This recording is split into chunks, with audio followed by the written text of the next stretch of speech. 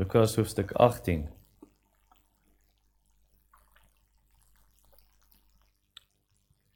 Vers 31 tot 34 van Lukas 18. Die tema, verstaan jy wat jy lees?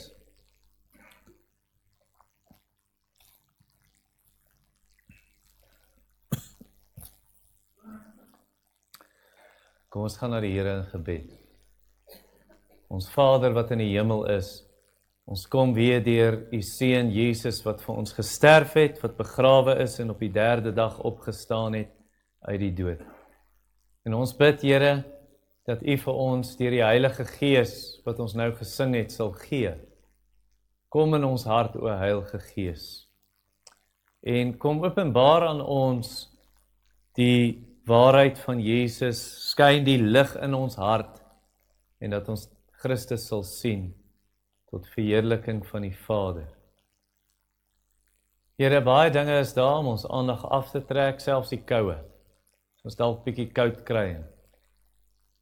Ek bid, Here, dat u asseblief ons help, dat ons aandag nie verdeeld sal wees nie sal dwaal nie, maar dat dit gerig sal wees op u en op u waarheid in Christus. Die waarheid soos dit in Jesus is. Amen. So die tema, wat ek nou reeds gesê het, verstaan jy wat jy lees? En waar kom dit vandaan? Party van julle gaan sê van Radio Kansel af. En daar's mos 'n program op Radio Kansel, nee, verstaan jy wat jy lees? Maar eintlik kom dit uit die Bybel uit. Onthou julle toe die Ethiopiër op sy perdekar gery het? Of was dit 'n ossewa? En toe kom Filippus en toe sê hy, verstaan jy wat jy lees? En toe sê hy, maar hoe kan ek as iemand nie vir my verduidelik nie? Ek weet nie of jy partykeer so voel nie. Voel dit partykeer vir jou, jy lees die Bybel en jy verstaan nie wat jy lees nie. En die disippels het so gevoel. Die disippels hulle die Ou Testament gelees, hulle het nie verstaan nie. En toe Jesus nou die Ou Testament nou vir hulle sê, maar die profete sê die goed, en hy praat van sy kruisdood, begrafnis en opstanding, toe verstaan hulle nie. Wat bedoel hy? So hoe kon hulle verstaan, en hoe kan ons verstaan, wat ons lees, by die Ou en Nuwe Testament? Nou kom ons lees die teks, en dan sien ons wat hier aangaan. Lukas 18:31. Hy het die 12 op sy geneem en vir hulle gesê, kyk, ons gaan op na Jerusalem, en alles wat deur die profete oor die Seun van die mens geskryf is, sal vervul word. Want hy sal aan die heidene oorgelewer word, hy sal bespot en beledig word, daar sal op hom gespieg word, en nadat hulle hom gegeesel het, sal hulle hom doodmaak. Maar, die 3de dag sal hy opstaan. Hulle, dis nou die disippels, hulle het egter niks hiervan verstaan nie. Die betekenis van hierdie uitspraak was vir hulle verborge, en hulle het nie begryp wat hy gesê het nie.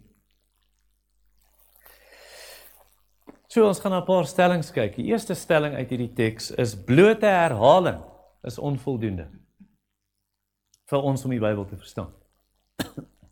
Want hierdie is nou die hoeveelste keer wat Jesus oor sy kruisdood praat? Dis die 3de keer. In Lukas 9, 2 keer het hy daarvan gepraat, hulle het nie verstaan nie. Nou is dit die 3de keer wat hy daarvan praat en hulle krap nog steeds kop en so. Hulle is eintlik te bang om te vra, sê Lukas 9 vir ons. Maar hulle weet nie wat bedoel hy nie. Nie 'n idee nie. En dis eers wanneer die Here ons geestelike oë oopmaak, dan is herhaling nodig. Dan help herhaling eintlik. Dat ons 'n ding weer en weer en weer hoor. Dan moet ons oor en oor hoor, vers 31 tot 34. Oor en oor moet ons hoor van Jesus se kruisdood en van sy opstanding uit die dood. Hoekom moet ons oor en oor hoor? Want ons vergeet. Ek gaan jou 'n voorbeeld gee. So jy sondig vandag. En dan voel jy so sleg, jy het teen die Here gesondig, en eintlik dalk los jy dit vir 'n rukkie, en die Here tugtig jou, en jy het berou oor jou sonde, en jy bely jou sonde, en dan kom tel die Here jou op, en hy vergewe jou, en hy maak jou weer voorspoedig. Man, dis nie 'n week of 2 nie, en dan sondig jy weer. En dan vergeet jy hoe sleg jy gevoel het, en jy vergeet hoe erg dit jou gewete gepla het, en jy vergeet hoe die Here jou getugtig het. En dan doen ek weer daai selfde ding. So dis hoekom dit vir ons nodig is om oor en oor te hoor, Jesus het 'n prys betaal. Jesus het gesterf vir ons sonde, om ons vry te maak van hierdie bande van sonde. Of, kom ek gee jou 'n ander scenario, hierdie is nou teenoorgestelde. So die teenoorgestelde is, jy doen sonde, en nou voel jy so sleg oor jou sonde, en jy het so berou, en jy haat dit so, en nou probeer jy om God se guns terug te koop. En jy dink, ek moet nou vir 'n paar ure, moet ek nou net my Bybel lees. En ek moet nou vir 'n paar ure, ek moet nou eintlik nie eers kerk toe gaan nie, want ek's te sleg. En ek moet nie nagmaaltafel toe kom nie, want ek's te sleg. Ek moet nou myself eers slaan genoeg, en sleg genoeg voel voor die Here, wie gunstig sal wees oor my, en oor my sal glimlag. En ek gaan nou vir 'n hele dag, gaan ek nou vas, en ek gaan stilte tyd hou vir 'n dag lang, langer as gewoonlik, of 'n halwe oggend, gaan ek dit doen. En hoe meer ure ek bely, hoe beter, amper soos Martin Luther, voor sy bekering, wat op 'n koue vloer, in die, wat is 'n monastery in Afrikaans? In die klooster, op 'n koue vloer in die klooster, lê vir 'n hele nag, om vir God te wys, hoe jammer is hy oor sy sonde. 6 ure 'n dag, wat hy sonde bely. Laat die priester, teenoor wie hy bely, in die katholieke monnik, dat die priester vir hom sê, hou op, kom met regte sondes, want hy kom met al hierdie goed, ek het broeder Frederik se brood begeer. So ons moet gereeld hoor, in prediking, in ons liede wat ons sing, deur die nagmaal wat ons gereeld vier, moet ons oor en oor hoor, hierin het God sy liefde vir ons bewys, dat Christus vir ons gesterf het, toe ons nog sondaars was, nie toe ons genoeg gedoen het om sy guns te koop nie. Hy het jou gered, toe jy niks met hom te doen wou hê nie. Het hy redding voorsien, het hy verlossing gebring. So ons moet daai oor en oor hoor, dis die kruis wat ons na God toe bring, nie ons verdienste nie. Is jy moeg om preke oor die kruis te hoor? Is jy moeg, leuke prediker, om te preek oor die kruis, om te vertel van wat Jesus gedoen het? Dan's daar geestelik fout. Daar's geestelik fout. Wat ons nodig het in die kerkbank, is ons het 'n vars perspektief nodig oor Jesus se kruisdood.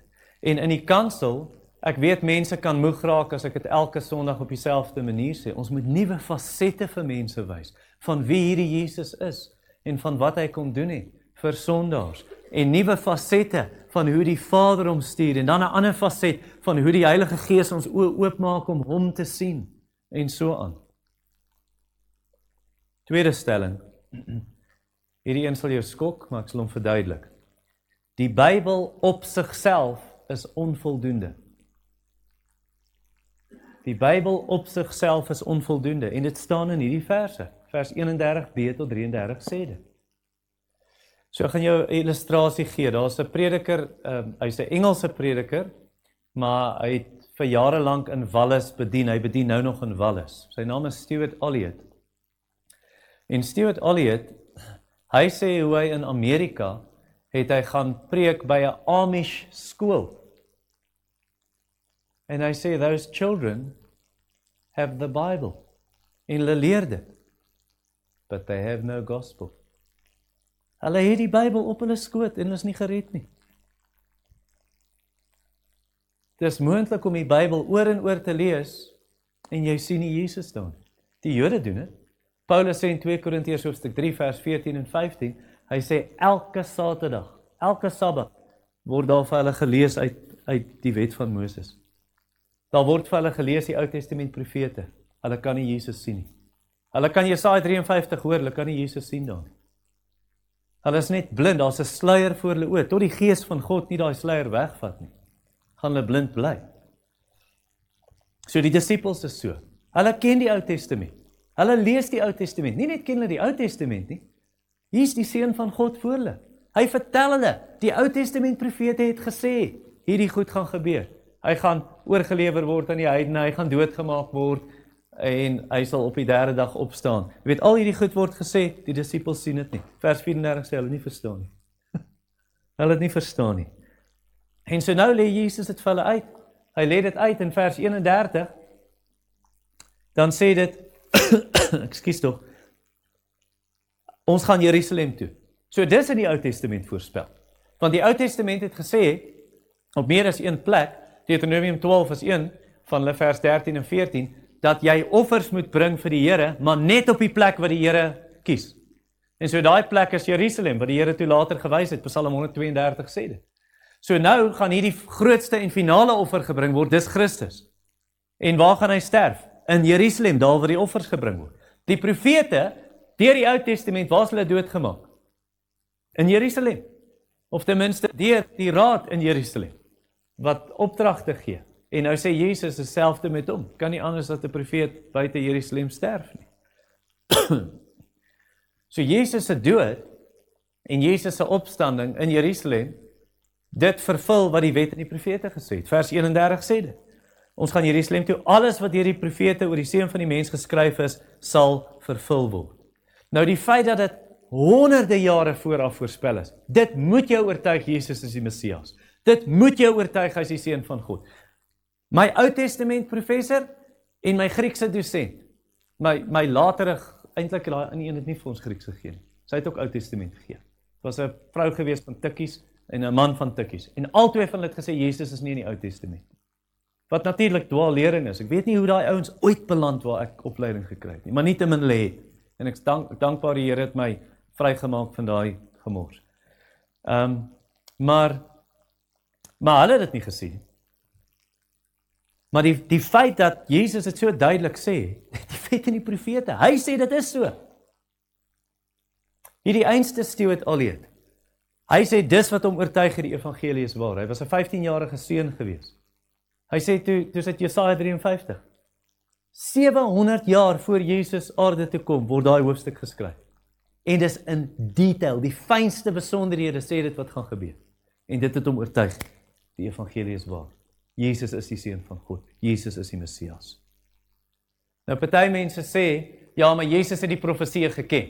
Hy het geweet, Sagaria 9 vers 9 sê, die Messias gaan op 'n donkie in Jerusalem inry, toe reël hy gou, kom ons reël 'n donkie ergens. Disciples, kry julle 'n donkie en dan vervul ons gou daai profesie.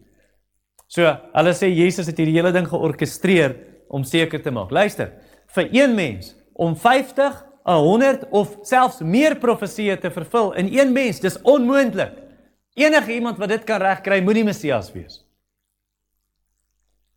En hoe kies jy die presiese plek van jou geboorte? Hoe kies jy die presiese tyd van jou geboorte? Wat die profete voorspel het, die tyd en die plek. Hoe kies jy die manier waarop jy gebore gaan word? Uit 'n maagd, jy gaan nie 'n aardse pa hê nie. Dit gaan 'n wonderwerk wees van die Heilige Gees. Dit het die Ou Testament voorspel. Jesaja 7:14 het dit voorspel. Micha 5 vers 1 het gesê dit sal in Bethlehem wees. En Daniël hoofstuk 9 het gesê die presiese tyd, jy kan die berekenings gaan maak. Dis hoe die wyse manne geweet het toe hulle daai ster volg. Onthou die wyse manne kom van die ooste, dis van Babylon af. Daniël was in Babylon. So hulle daai geskrifte gelees en ondersoek. Wat van sy vyande?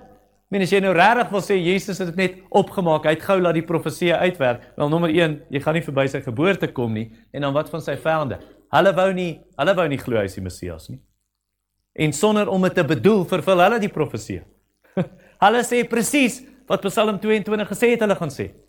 By sy kruisdood. Hulle doen wat Psalm 22 gesê het hulle gaan doen. Hulle gaan sy klere verdeel, loetjies trek vir sy kleed en so aan. Hulle gaan hom suurwyn gee. Al daai goeds in die Ou Testament.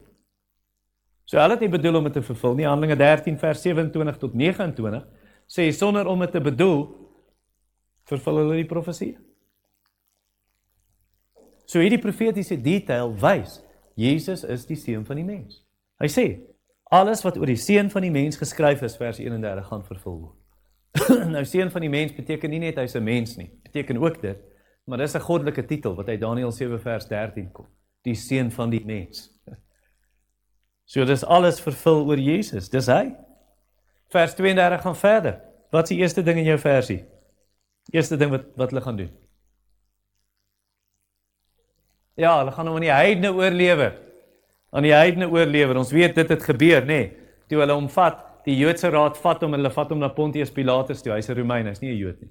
En hulle lewer hom uit en sê, nee, doen iets hierso. Hierdie man moet sterf. Hy het homself 'n koning gemaak. Hy stel homself bo die keiser, hy's in opstand.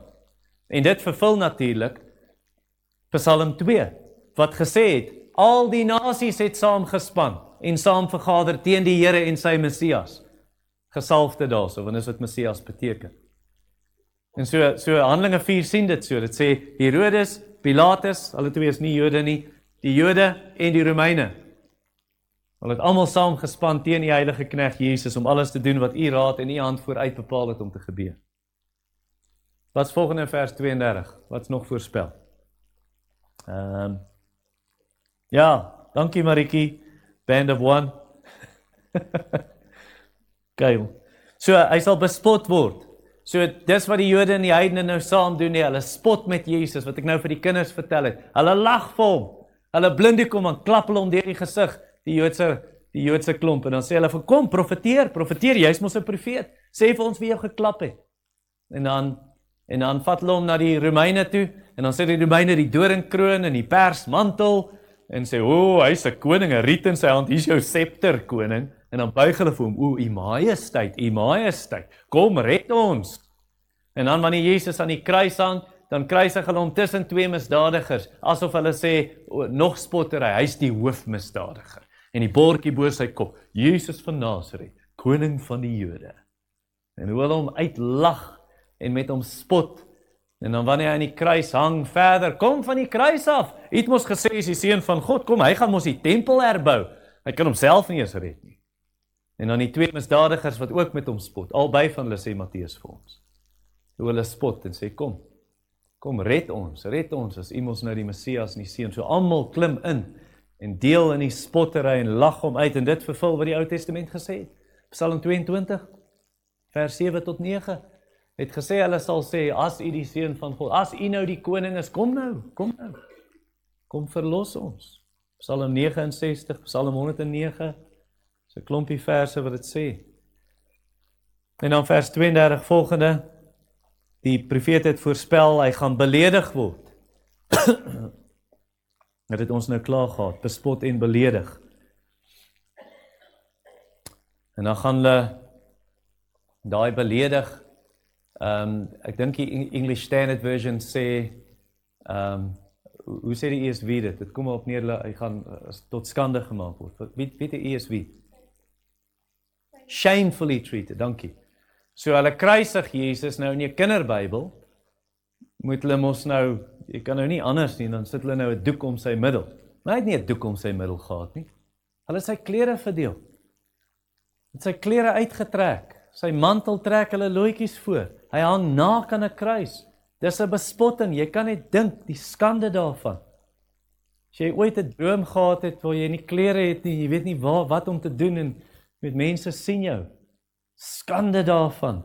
Hoe Jesus aan 'n kruis hang. Dit vervul Psalm 22:19. Hulle gaan sy klere verdeel. Sê dit en sy mantel gaan hulle lood trek. Is iemand hier vandag wat so voel? Jy voel skaam? Voel skaam oor iets wat jy gedoen het in jou verlede en dit pla jou nog steeds? Iets wat jy aan iemand gedoen het dalk? Of miskien voel jy skaam, jy wil vir niemand ooit sê wat iemand aan jou gedoen het nie? Daai skande wat jy voel, vir jou wil ek sê, Jesus ken jou skande. Hy verstaan. Hy het naak aan 'n kruis gehang.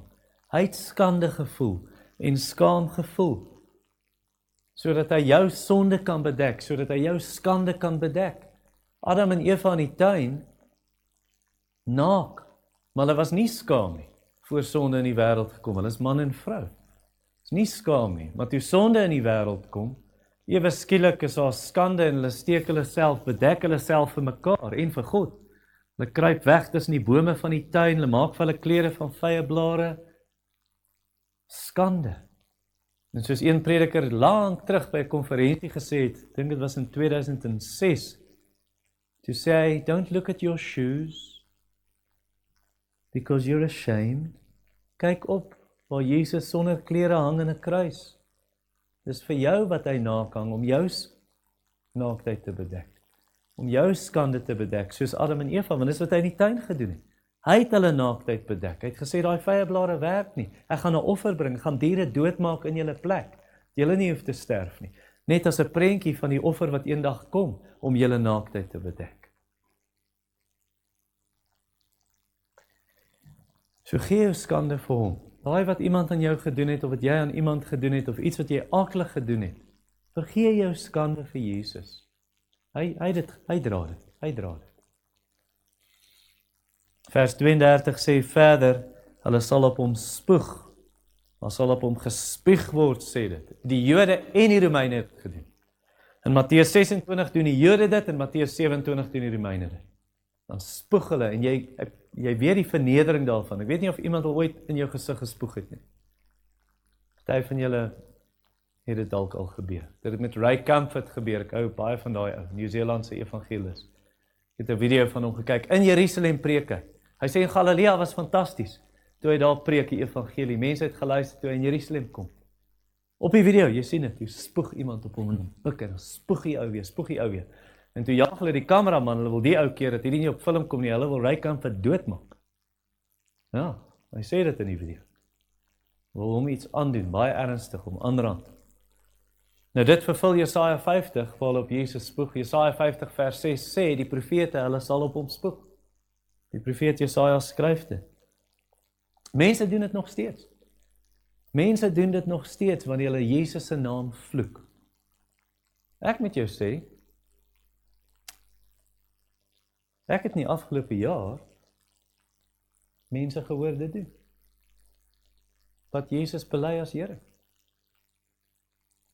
Oh my God. As mense skrik. So ek sê dit in aanbidding. Mense wanneer hulle skrik en sê hulle OMG. Of as hulle kwaad is, of as hulle verbaas is. Oh, OMG. Of hulle sê, oh Lord. Of hulle sê, Jesus. Maar hulle sê dit baie leliker as wat ek het gesê. Hulle sê dit met I, nie met 'n E nie. Of hulle sê, Here. Nee, ek sê dit in aanbidding. Hulle sê dit as 'n vloekwoord. Of hulle sê, Christ.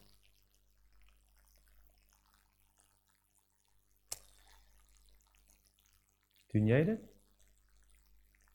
Gebruik jy die Here se naam so? Dalk sê jy nie ek doen nie. Kyk jy films? Geniet jy films waar hulle die Here se naam so vloek? En dit pla jou nie, jy het so gewoond geword daaraan? Het Jesus nie genoeg gelei nie? Is daar nie genoeg op hom gespoeg nie, dat jy verder op sy naam moet spoeg?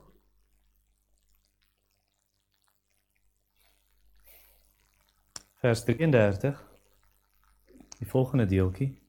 Die profete het voorspel, nadat hulle hom gegeesel het.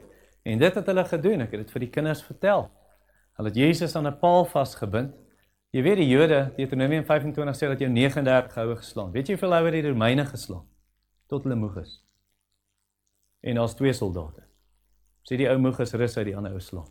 As hy moeg is, dan vat hierdie een weer oor. So hulle bind Jesus aan 'n paal vas. Hulle slaan hom nie net oor die rug nie, hulle slaan jou oral. As jy draai, slaat jy oor die bobeen, hulle slaat jou oor die maag, oor die bors, enige plek. Hulle het 'n kort sweep en daar's los entes, nie 'n lang sweep soos wat die voortrekkers gehad het. 'n Kort sweep, klomp leer riempies, los ente en dan het hulle ysterballetjies wat ingevleg en ingeweef is in daai los ente, of stukke been of stukke yster. En dan slat hulle vir jou. En hulle slat hom dat sy rug oop gekloof is. En dit vervul wat die profete gesê het gaan gebeur. Jesaja 50 vers 6, ek het my rug nie weggedraai van die wat slaan nie. Jesaja 53 vers 5, hy wat geslaan is vir ons sonde. Die Engels sê dit mooi, by his stripes we are healed. Daai houe wat op sy rug en op sy lyf geval het, Psalm 129 vers 3, sy rug het geword soos wanneer mense die grond ploeg, soos hy op sy rug geploeg. Met daai houe wat geval het. En dit gebeur vandag in 'n mate nog steeds. Want daar's die liggaam van Christus wat nog lê op aarde. Dis die kerk. En ons noem hulle ons broers en susters in vervolgde lande. Paulus sê in Kolossense 1 vers 23, ek vervul in my liggaam dit wat gebrekkig is aan die lyding van Christus. Ek sê dit nie reg nie. Die Engels sê, what is lacking in the afflictions of Christ. Dit beteken nie Jesus het nie klaar gelei en voldoende gelei nie. Dit beteken nie die kerk is Christus se liggaam en op daai manier lei Christus se liggaam nog. Onthou julle wat Jesus vir Paulus gesê het? Saulus, waarom vervolg jy? My dan Christene vervolg.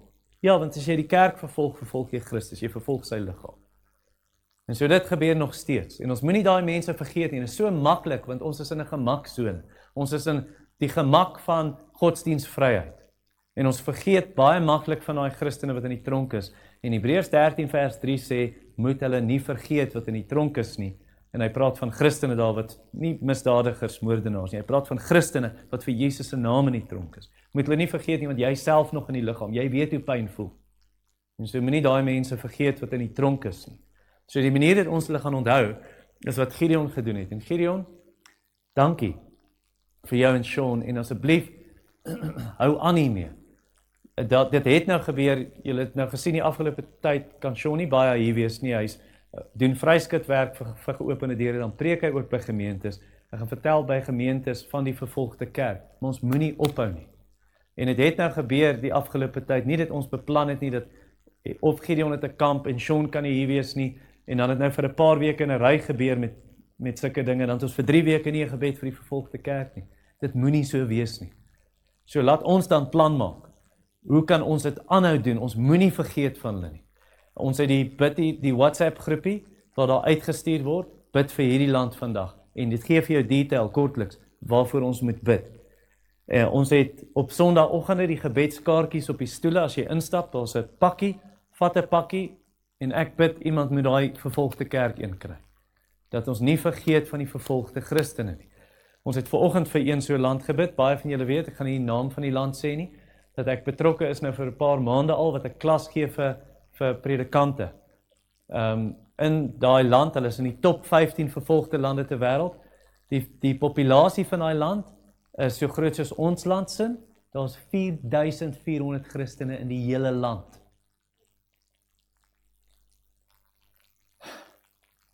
Die ouderlinge het onlangs besluit, ons gee hulle R5000 'n maand, wat ons daai vervolgde groep Christene gaan begin ondersteun. Van die gemeente se kant af. Want ons het nie op 'n ander vlak wat ons vervolgde kerk finansies gee nie. So kom ons help hulle, daar's 'n Afrikaanse sendeling daar in daai land, en so hy weet hoe die fondse gekanaliseer word. Hulle het nodig om 'n opleidingsentrum op te sit, want hulle is oral oor die land versprei, en die klasse is oor Zoom, dit wat ek aanbied vir hulle, en die internetverbinding, jy dink Suid-Afrika is swak, hulle 2.25 ure elektrisiteit per dag. Paar weke gelede, 2 weke gelede, ek het vir die ouderlinge hierdie aangestuur, foto's van 'n dorpie, ek het dit vir Sean ook sommer aangestuur, wat uitgebom is. Hy sê, daai oggend het die MiGs oorgevlieg, hy sê, as daai fighter jets oorkom, dan wonder jy, waar gaan hulle nou bom? Daar's oorlog in daai land. Absolute verwoesting. Ons moenie van hulle vergeet nie. Dit is 'n manier hoe ons kan onthou, Christus se lyding in sy liggaam die kerk, dat ons dit onthou, vir hulle bid. So ek wil ook vra gebed, daar is vanoggend vir my gebid vir daai klas, vir daai mense in daai land.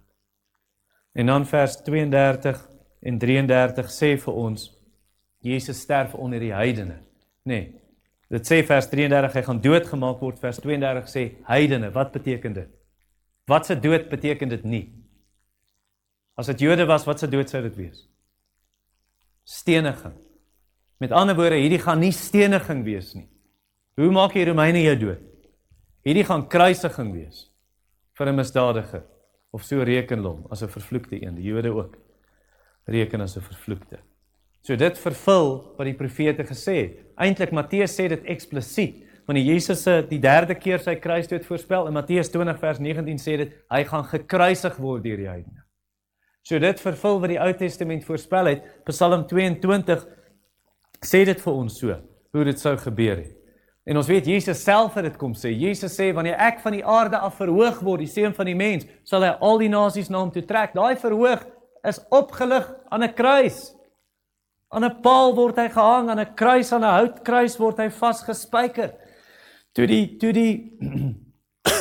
Joodse raad, toe hulle Jesus na Pilatus toe bring, toe sê hulle, hierdie man, Hy verdien die dood en Pilatus sê, maar oordeel hom volgens julle eie wet.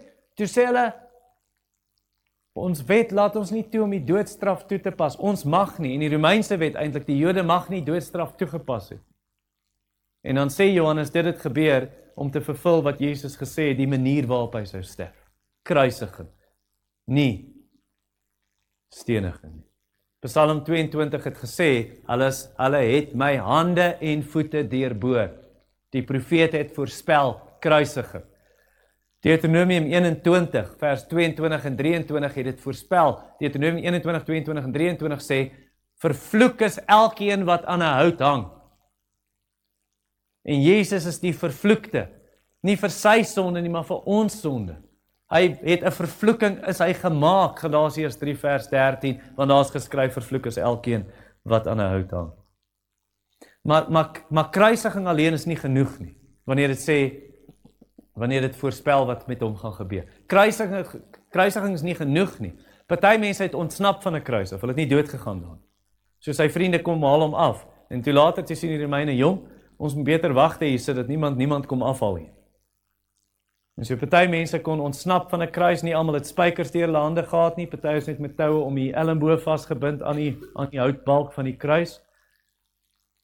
En so Jesus, die moslems glo Jesus het nie gesterf van die kruis nie. Hulle sê, hulle het kom plekker, hulle het Judas daar vasgespykerd het. En dat Jesus kom afhaal, so hy is toe nie dood nie. Maar nee, die voorspelling is nie net kruisiging nie, maar vers 33, hy moet doodgemaak word. Hy gaan doodgemaak word deur die heidene.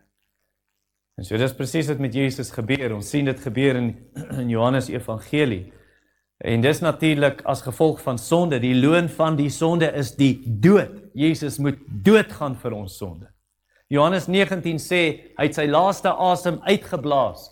Hy het die gees gegee en hy het sy kop vooroor gebuig en gesterf. Lukas sê, hy het vir die Vader gesê, in u hande gee ek my gees oor, toe blaas hy sy asem uit en hy sterf. En dan om seker te maak, hy is dood, het die soldate spies kom vat en in sy sy gedruk deur die long, in die hart in, waar daar nou vog opgebou het, en dan loop die water en die bloed uit om te wys, hy is regtig dood. En dan haal hom van die kruis af en hulle sit hom in 'n graf vir 3 dae. Hy is regtig dood. Hy het gesterf vir ons sonde. Hy is begrawe vir ons sonde. En so deur al hierdie dinge word vervul Sagaria 12 vers 10. Die profete het gesê hy sou doodgaan. Daar gaan 'n spieswond in hom wees. Sagaria 12 vers 10. Elke oog sal hom sien, ook die wat hom deurboor het. Al die stamme van die aarde of van die land sal oor hom rou klaag, oor hom ween. Dit vervul Jesaja 53, vers 8 en 9. Hy sal afgesny word van die land van die lewendes. Hy moet doodgaan. Hy sal saam met misdadigers sal hy sterf. Hy sal in 'n graf wees van 'n ryk man. Saam met 'n ryk man se graf gaan hy begrawe wees. Hy gaan dood wees. Dit gee vir ons baie hoop.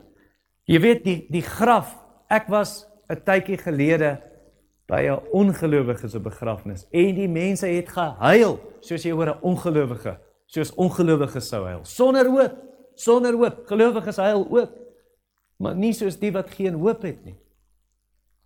So vir Christene, Jesus se dood het ons vrygemaak van die slaafse vrees wat ons gehad het, vir die graf, vir die dood. Hebreërs 2 vers 14 en 15 sê dit. Ons het nie meer die vrees, Satan wat ons aan bande gelê het en in kettinge gehou het, die vrees vir die dood, ek is bang vir die dood, so hoef nie meer die dood te vrees nie. Ek was dood en kyk, ek lewe weer. Die sleutels van die dood en die doderyk is in my hande, sê Jesus, Openbaring 1 vers 18. Soos amper soos Charles Spurgeon, hy vertel hierdie storie van 'n vrou. Hy sê, hierdie vrou in Frankryk, in Menton, ek weet nie hoe jy dit uitspreek, daai dorp se naam nie. Maar Spurgeon is daar, en toe kom die vrou na hom toe, en sy is 'n Christen. Sy sê, maar ek is so bang om dood te gaan.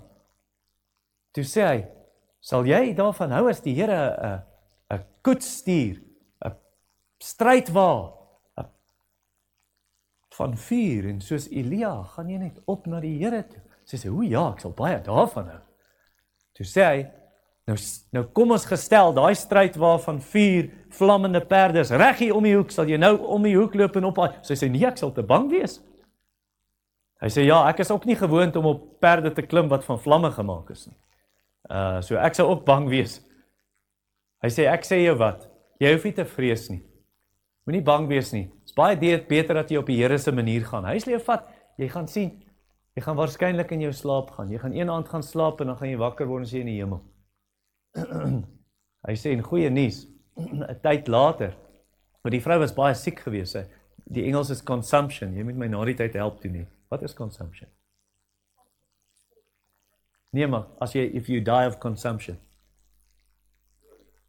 Versmoor. Okay, ja, dalk baie water in die longe of iets. Okay, nietemin. Maar die vrou het dit gehad en toe gebeur dit so. Die man kom toe 'n maand of wat later na Spurgeon toe. Toe sê, weet jy, my vrou was nooit weer bang na daai dag. Wat jy met haar gevra het, nooit weer die dood gevrees nie, 'n maand of 2. En sy is toe in haar slaap nie dood. Sy het gaan slaap en sy het by die Here wakker geword. Hoef jy die dood te vrees nie. Want Jesus het gesterf.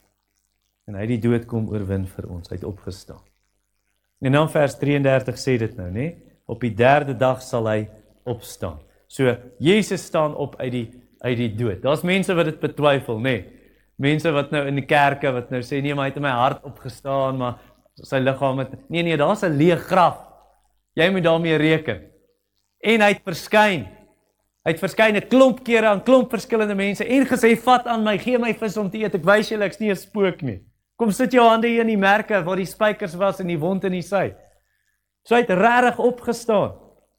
Die opstanding is nie 'n mite nie, is 'n liggaamlike opstanding. En dit vervul die Ou Testament. Psalm 16 vers 10 sê, die Here gaan nie toelaat dat sy liggaam verderwing sien of verganklikheid of verrotting. Sy liggaam gaan nie ontbind nie in die graf. Want God maak hom die paaie van die lewe bekend. En in God se teenwoordigheid sal groot blydskap en lieflikhede aan sy regterhand vir ewig. So Psalm 16 het dit voorspel. En dan Jesaja 53 wat jy gelees het, waar hy sê, hy gaan die versadiging, die moeitevolle lyde van sy siel sal hy sien. En sy dae gaan verleng word. En so die profete voorspel dit, maar nie net 'n opstanding nie. Het jy nou mooi gesien wat sê die vers? Sê dit net, voorspel die profete net 'n opstanding, of wat voorspel hulle saam met dit? Iemand anders as Marietjie. Wat sê dit saam met dit? Opstanding wat? Op die 3de dag. Dit het die profete ook voorspel. Het gaan op die 3de dag wees. Paulus sê dit.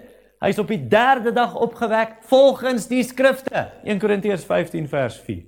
Nou Jona, wat in die vis was, is amper 'n voorskou daarvan, is 'n tipologie. Jona is vir 3 dae en 3 nagte in die vis se maag, en dan kom hy uit, want hy's tot onder in die see, weet, binne in die vis se maag, asof hy weer uit die aarde uitkom. Hy het ingegaan en weer uitgekom. En dis 'n prentjie van Jesus. Jesus gebruik dit van homself. In Matteus 12 en Matteus 16, die teken van Jona. En dan, ook in Hosea hoofstuk 6 vers 2, wat ook 'n tipologie is, 'n heenwysing na Christus. Na 2 dae sal hy ons herleef, op die 3de dag sal hy ons opwek. En so dit gebeur met Jesus. Gou 'n vraag, want ek het hieroor gewonder. Hoekom die 3de dag? Hoekom nie die 4de dag nie? Hoekom nie die 2de dag nie? So ek het gedink, hierdie is die rede, en ek het nou 'n artikeltjie gelees, en toe ek die versie sien, toe dink ek, ja. So wat ek gedink het is, ek het gedink, 3de dag laat my dink aan Genesis 1.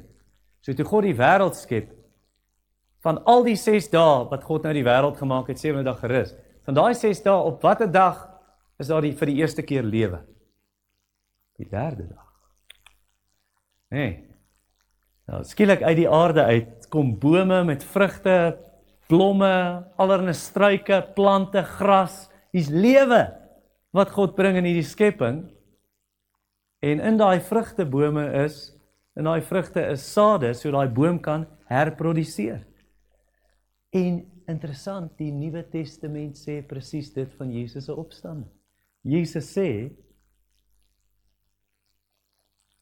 ek is soos 'n koringkorrel wat in die grond gaan val en sterf, sodat daai saad kan lewe bring.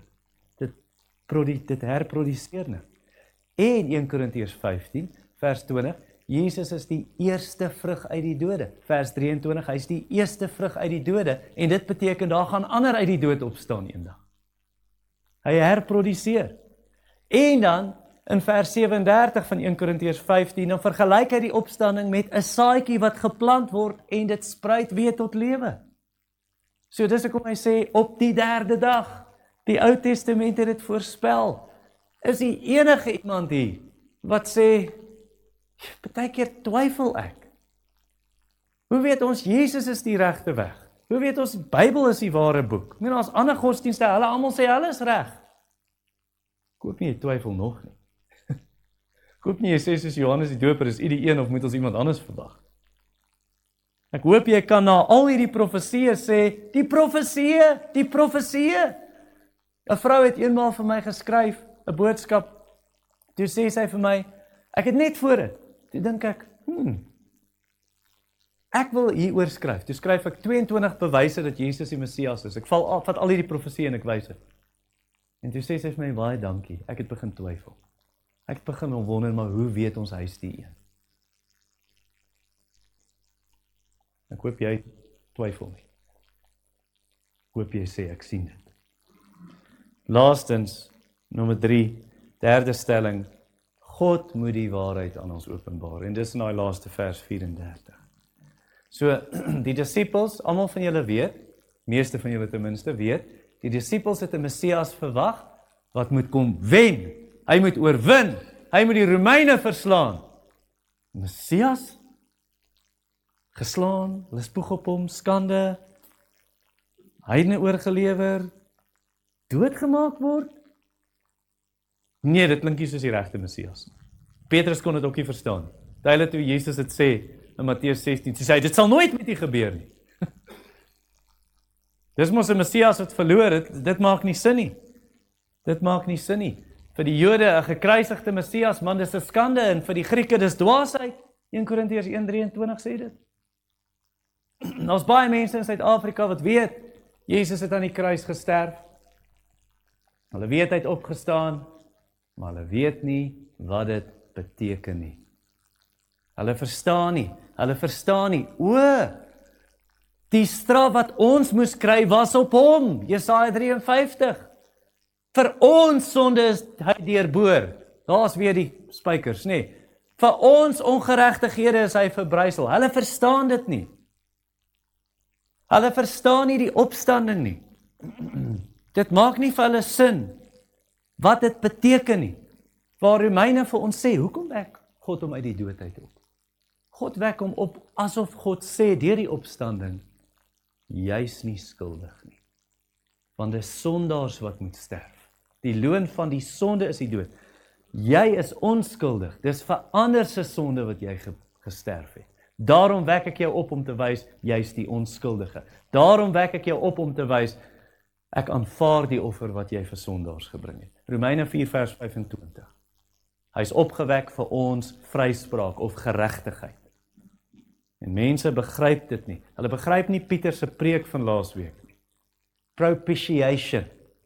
Dat Jesus die wraak, die oordeel, die toorn, die straf op homself neem, dit absorbeer, dat die straf nie op ons is nie, dat God nou gunstig na ons kyk, wat in Christus skuil deur geloof. Is Jesus joune? Verstaan jy die kruis? Het jy hom gevat as jou eie?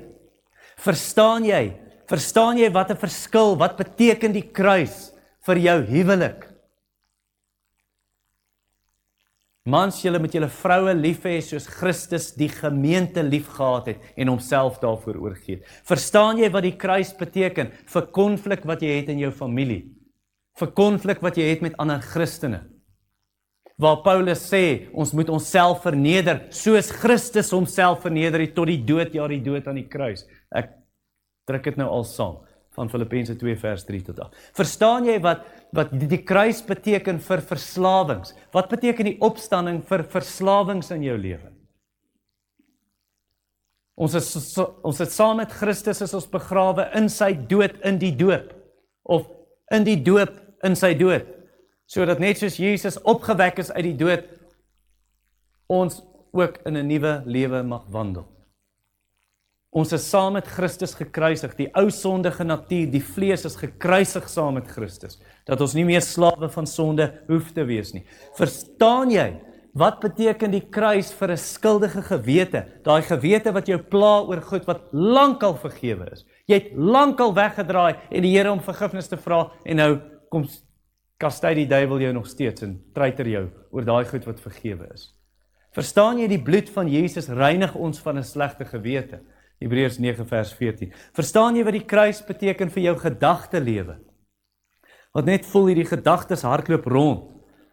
Het sy dit angs is of sonde is soos bitterheid of welis of hoogmoed of klein geloof? Dat ons is opgewek saam met Jesus. Bedink nou die dinge wat daar bo is, waar Christus is aan die regterhand van God. Maak dood hierdie lede wat op die aarde is. Seksuele immoraliteit. Onreinheid. Woede. Slegte begeertes. Begeerlikheid, gierigheid. Die kruis verander dit. Die disippels het dit nie verstaan nie. Vers 34, hè? Wat bedoel hy? Hulle verstaan dit nie. En party mense sit jare in die kerk. Hulle hoor hierdie boodskap, oor en oor en oor. Gaan net oor hulle kop. En dit sal so bly, totdat die Here dit openbaar. Dis wat Jesus gedoen het in Matteus 24, vers 45, en hy het hulle verstand geopen, om die skrifte te verstaan. Hoe het ons dit nie raak gesien nie? Matteus 10 vers 21 en 22, Jesus het hom verheug in die Heilige Gees en gesê, Vader, ek dankie, dat U hierdie, Vader van hemel en aarde, ek dankie, dat U hierdie dinge weggesteek het, vir wyse en geleerde mense, en het bekend gemaak het, oopgemaak het, openbaar gemaak het aan klein kindertjies.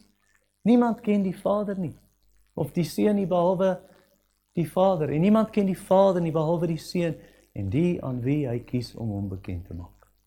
Tot die Here dit nie oopmaak nie, gaan dit aanhou, net oor die kop gaan, en soos die disippels, wat bedoel hy, wat beteken dit?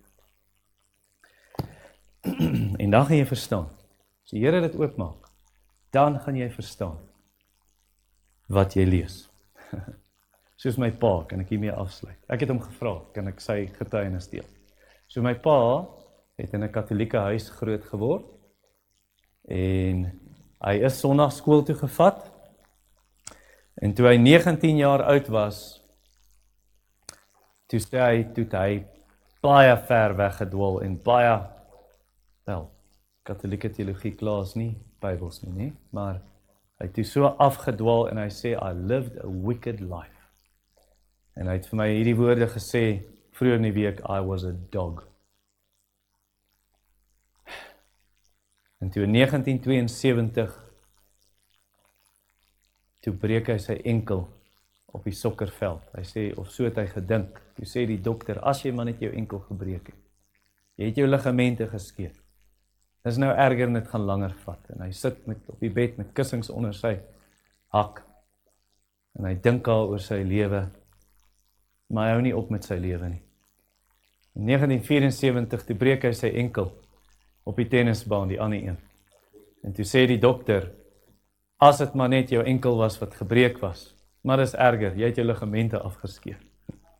En hy sê, toe gaan hy weer deur dit, en hy dink oor sy lewe, en hy sê, dis of die Here vir hom sê, hy het nie 'n stem gehoor nie, maar of die Here vir hom sê, Rex, have I got your attention now?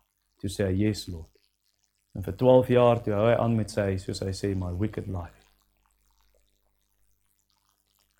En tot hy die Bybel begin lees het.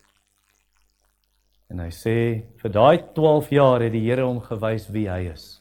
Lelik.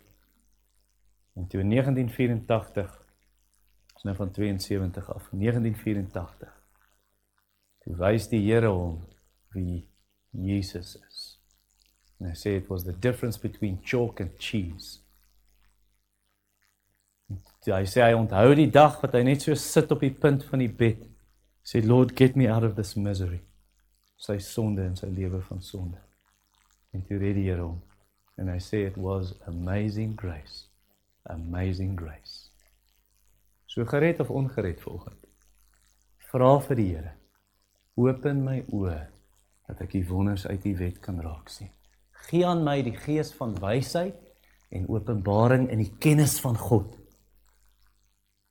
En skyn die lig in my hart. Gee my verligte oë van my verstand, om die Here te ken.